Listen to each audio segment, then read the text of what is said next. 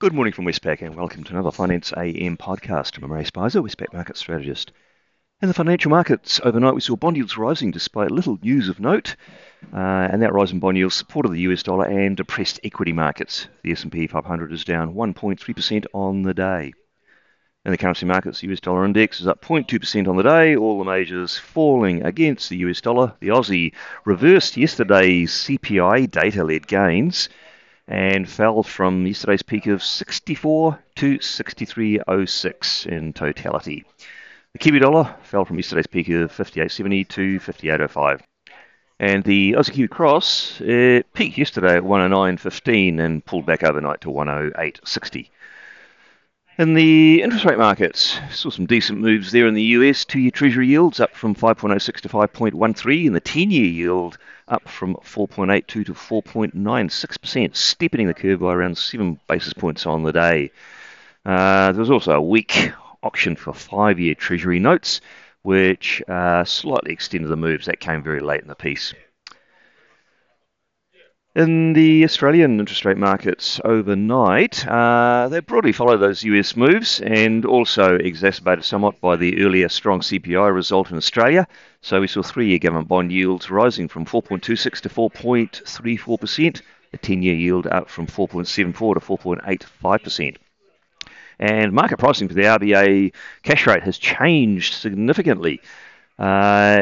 It's now seen as 18 basis points higher at the next meeting on the 17th of November, so well above a 50% chance of a hike then.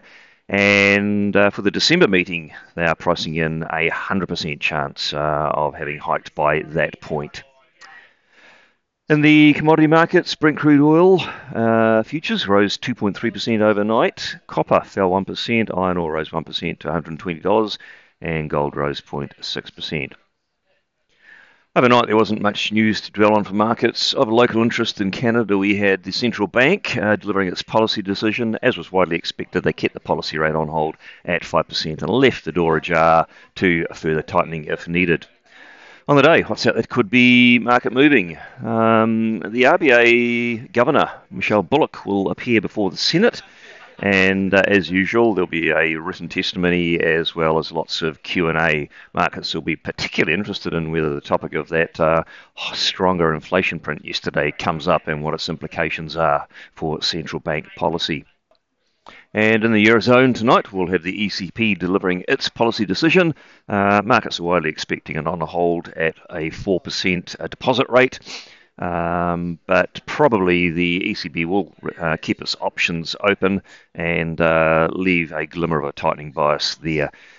And then we have in the US, probably the data highlight for the globe, third quarter GDP, expected to be pretty strong. Market's expectation is for a 4.5% annualised pace. And we also get a lot of second-tier data, durable goods orders. We get a Kansas City Fed survey, jobless claims, wholesale inventories, and the like. Well, that's it from me today. Thank you for listening. I'll be back again same time tomorrow morning.